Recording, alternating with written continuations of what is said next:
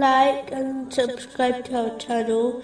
Leave your questions and feedback in the comments section. Enjoy the video.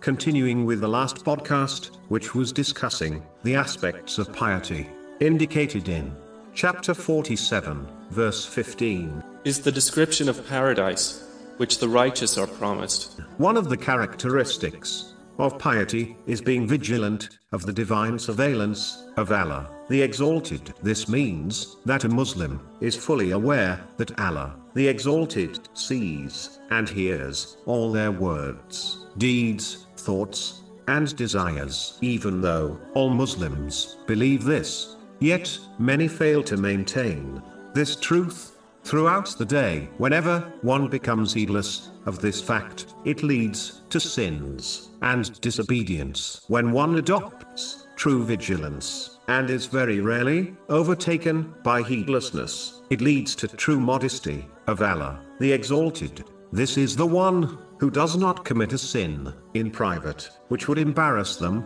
if they did it in front of people. When a person adopts true vigilance of Allah, the Exalted, they reach the level of ihsan, meaning excellence. This has been discussed in other podcasts in detail, but put simply, it means a Muslim who reaches this high level of faith, acts and worships as if they can observe Allah, the Exalted. This inspires them to abstain from sins and encourages them to perform righteous deeds. One can only achieve true vigilance of the all-encompassing vision of Allah, the Exalted, by establishing all their obligatory duties, which is only possible when one fulfills all their conditions correctly. Next, one must turn away from all acts of disobedience, both major and minor sins, and if they slip up, to quickly and sincerely repent. This includes making up for any missed obligations according to their strength, and fulfilling